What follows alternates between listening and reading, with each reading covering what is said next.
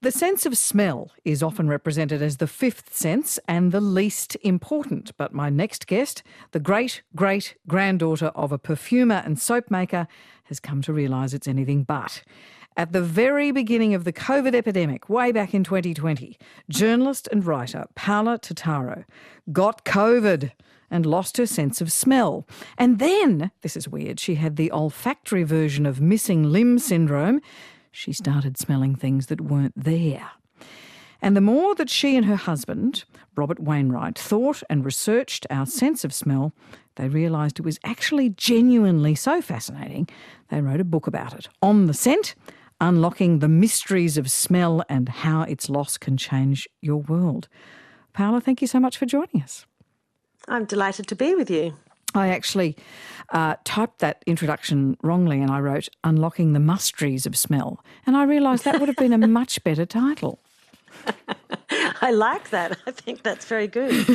How did you lose your sense of smell? And tell us how it affected your life.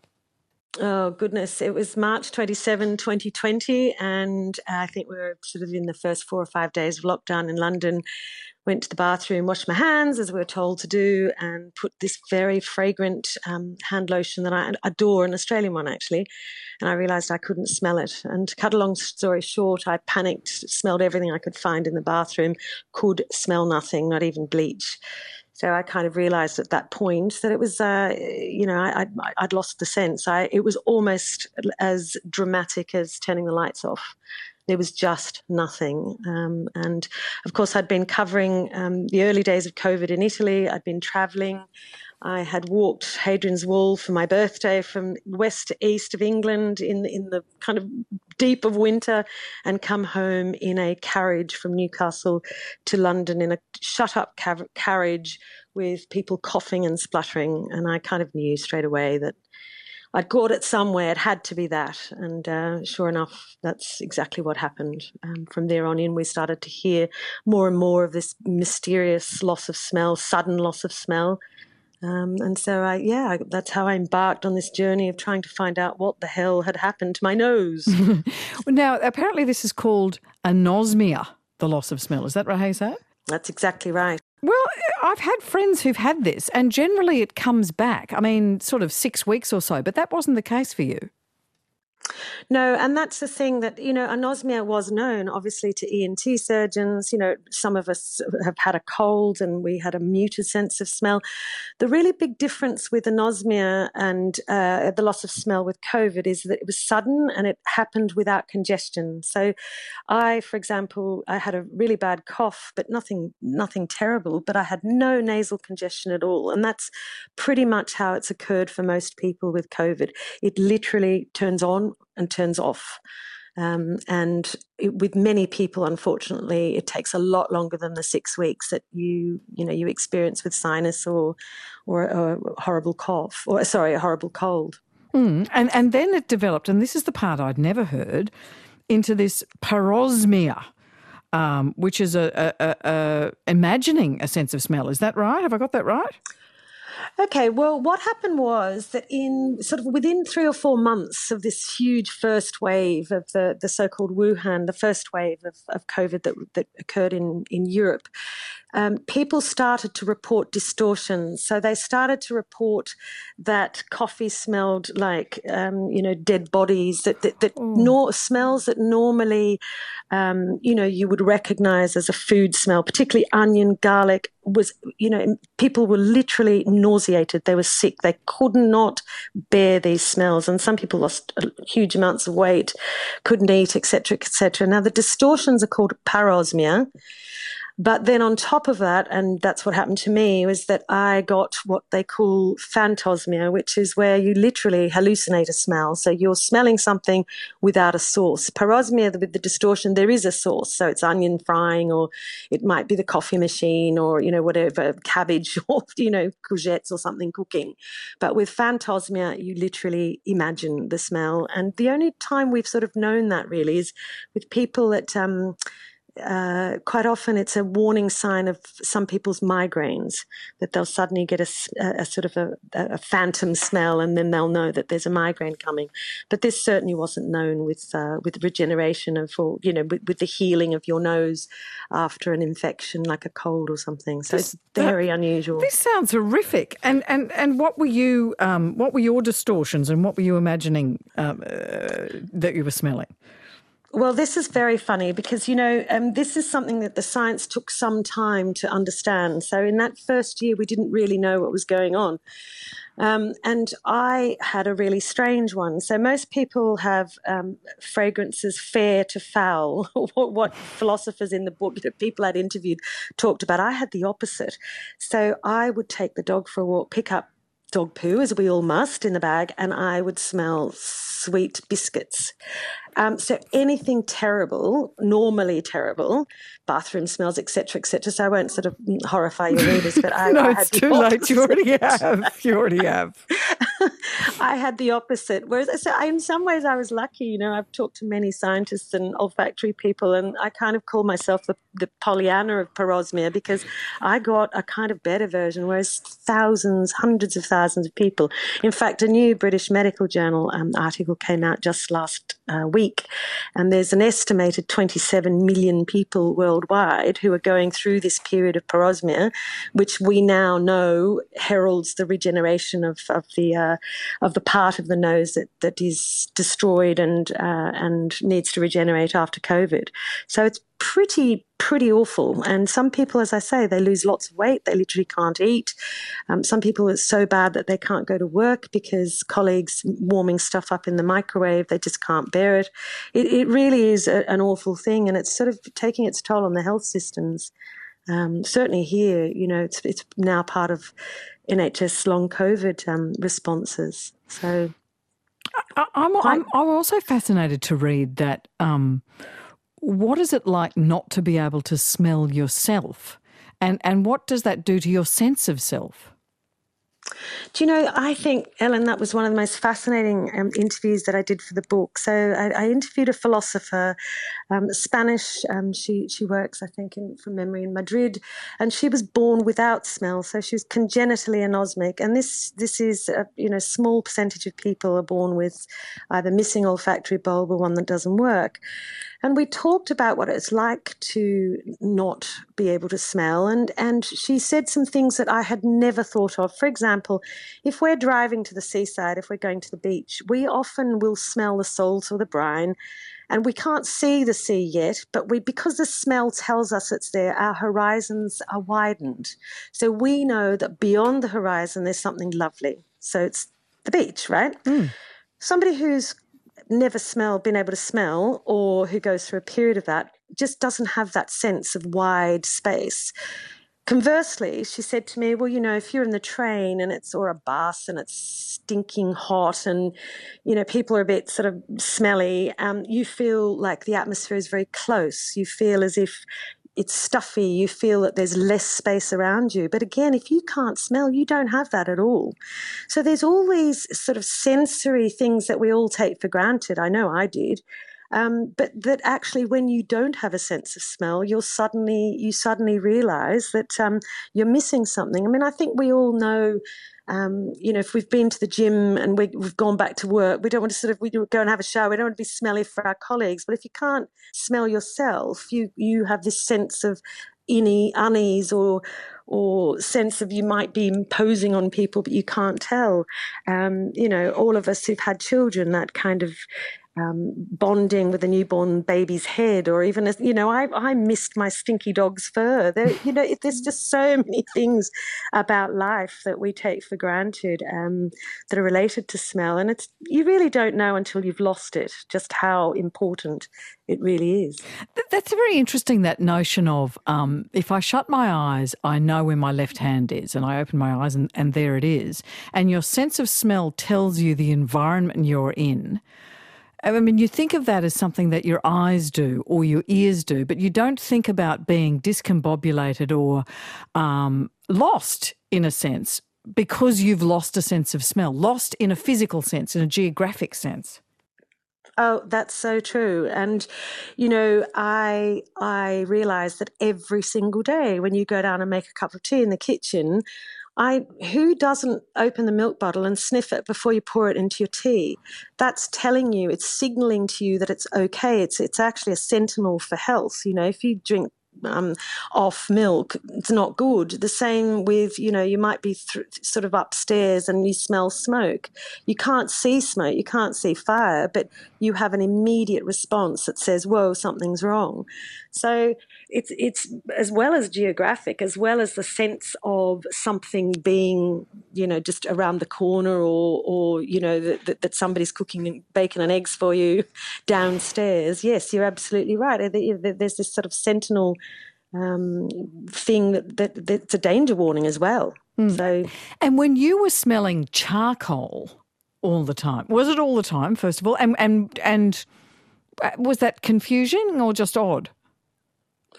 No, it was awful, actually. In retrospect, I learned so much in this journey, talking to scientists and interviewing for the book, and that I think is what they call a smell lock. So that happened to me in a period when we were suddenly allowed to be outdoors with up to six people, and we went to visit friends, and it was so exciting. But it was cold in London, and so we had a fire pit. And from that night of the fire pit, sitting around the fire pit, that smell of, that campfire smell that you get in your hair, Yeah. it's really something that you carry in your clothes for days on end. Well, it just never left. It was there for months. And it was particularly, yes, discombobulating, because I would have to ask my husband, I'd have to ask Robert, my Allegra, my daughter, is there, can you smell smoke? And they would then alert and go and check the house. And then, of course, in the end, we realised it was stuck in my nose and wouldn't leave. Luckily, it did in the end. How long did you have that? I would say that was a good, probably, I don't know, 8 or 10 weeks.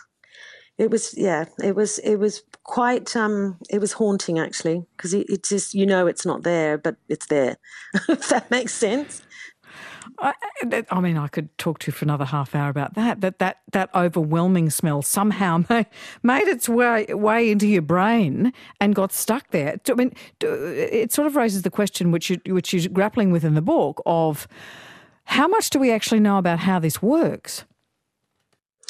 Well, when I embarked on this journey, I guess I realized how little we did know. The sense of smell, sight and hearing have always had all the big money, the big sort of research money, pharmaceutical money, science money, and olfactory much less. But I guess that's the silver lining of COVID, because one of the first things that science had to do, and they realised very quickly that it was an epidemic of anosmia across the world.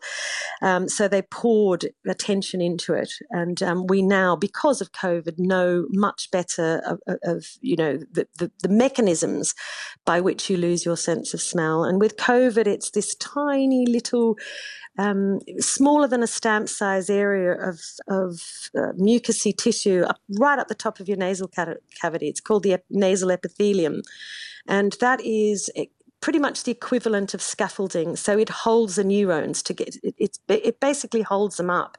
So COVID doesn't destroy the neurons or the receptors, which are the really important part that then send messages to your brain. It breaks down and attacks what holds them up. So if you can imagine, I was smelling smoke because it was a bit like the keyboard of your computer. You drop it on the floor, all the keys are there, but they're sending off messages in the wrong way because the keyboard itself is broken, if that makes sense. If that analogy sort of explains it. And so effectively over a period of time you have to relearn, and your brain has to relearn. And clearly mine smelled smoke on that night, and then decided that every smell that was coming into my nose was smoke. And I had to literally relearn to put the QWERTY keyboard back into place. And so does that work? Can you do smell training? Well, very interestingly, there's the scientist who's known as the sort of the grandfather of olfaction. He's a German professor called Thomas Hummel. He did a lot of work with smell training in the last years, and but he never had enough patient numbers and sort of long periods to be able to do it. But though that smell training regime that he pioneered has now been used worldwide and been tested over a couple of years since COVID, since this anosmia started with COVID. And yes, there is very good evidence-based material to show that 5 or 6 minutes in the morning, 5 or 6 minutes at night with 4 familiar smells, sniffing them and really mindfully remembering the smell, as well as, even if you can't smell anything, just trying to bring the notion of rose or lemon eucalyptus or whatever it is that you're using to your mind really does help. Dog poo in the morning. Dog poo at night. This is disgusting. Really, it is disgusting. Could I tell you I didn't do the dog poo? I really don't need to do that anymore. Are you back? Are you back on the dog poo's disgusting? Have you got that? Yes, sadly, I walked the dog just before talking to you, and I can assure you that part is completely functional. Darla, when this book came over the desk, there's often a concern when somebody has something like this happen and they write a book about it that it's much more interesting to them than it will be to the reader. But this is not the case. This gets more and more interesting the more you researched and the more the reader reads, the more interesting it gets. Tell us about the evolution of the sense of smell. Well, there's so many things that I learned. I mean, I could do sort of a 10 things you might not know about smell and taste. I mean, I had no idea that the sense of smell was the first to develop. In other words, the first of the senses in single cell organisms, because ultimately a single cell amoeba will find its way to a food source through a form of sense of smell. So ultimately sight and hearing, all those things came, slowly over millions of years as different creatures and different organisms evolved. But in utero, the sense of smell is also the very first to develop. So, there's some really interesting science where pregnant mothers were fed anise. They loved the food with an aniseed in it. And they then tested the newborn's response to aniseed, within hours of birth. And the mum who had aniseed and loved it, the baby would turn towards the smell of aniseed in the first 24 hours of life with eyes shut. So it's a really, really powerful sense. And as I say, so undervalued. We have between 6 and 10 million olfactory neurons, which are the specialist nerve cells that allow us to smell. Well, dogs and mice have have many more, but we can distinguish some 1 trillion scents. So, people often talk about dogs being much better, but actually when human beings are trained, they are just as good, just not in all the kinds of smells, if you like, the plethora of sort of tunes of smells, if I can explain it that way. So why would that be? Because animals depend on their sense of smell more than we do, I would have thought. So are we superior to them? Well, we're not superior to them in the sense that, of its need for our survival, but it's pretty clear that throughout, the evolution of the human being, it was extremely necessary.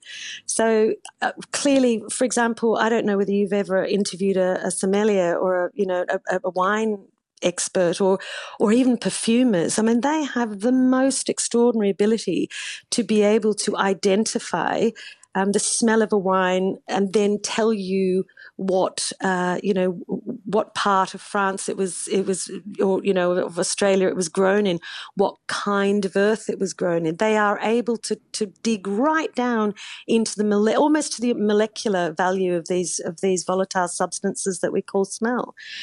For us, it's training. We can train up to be as good as dogs. I guess most of us don't need to do that in our jobs. Try doing that with a cheaper beagle. There's all sorts of things we could talk about. We're running out of smell. I love that at some point in our evolution, the reader will discover that we lost our ability to smell female ovulation. We could speculate about that, but we speculated so much about dog poo. For the listeners who may be experiencing this, I'd give them a sense of hope. Tell us just briefly and finally about the recent research that you've uncovered on losing a sense of smell or gaining a phantom sense of smell. Well, I think that's the joy of time now. So I've just finished a new chapter for the paperback version of the book here in the UK, February. And there is now published evidence, again, in the British Medical Journal and I think in Nature perhaps, where we now have 2 years. They've dug deep. They've done a meta-analysis of thousands and thousands of patient records. And where once upon a time you were told, if you don't get your sense of smell back within 6 months, you can pretty much say goodbye to it. Well, that's not the case. Some people take up to 2 years, and when we push out potentially in a year's time, we might find that people are still recovering into their 3rd year. So those of you that haven't got your sense of smell back within 6 months, take heart, smell train, do that mindful thing every morning and every night, and just trust that your body will do what it needs to do, and it will come back. The percentage of people that don't get it back is, they think, between 3 and 4%, which is still quite high and quite dramatic, but nothing like what we thought it could have been even a year ago. So there is hope, lots of hope. Fascinating. You went from fair to foul, some from foul to fair. No, you went the other way round. Just fascinating. Thank you for sharing. It must have been a terrible thing to suffer through, actually.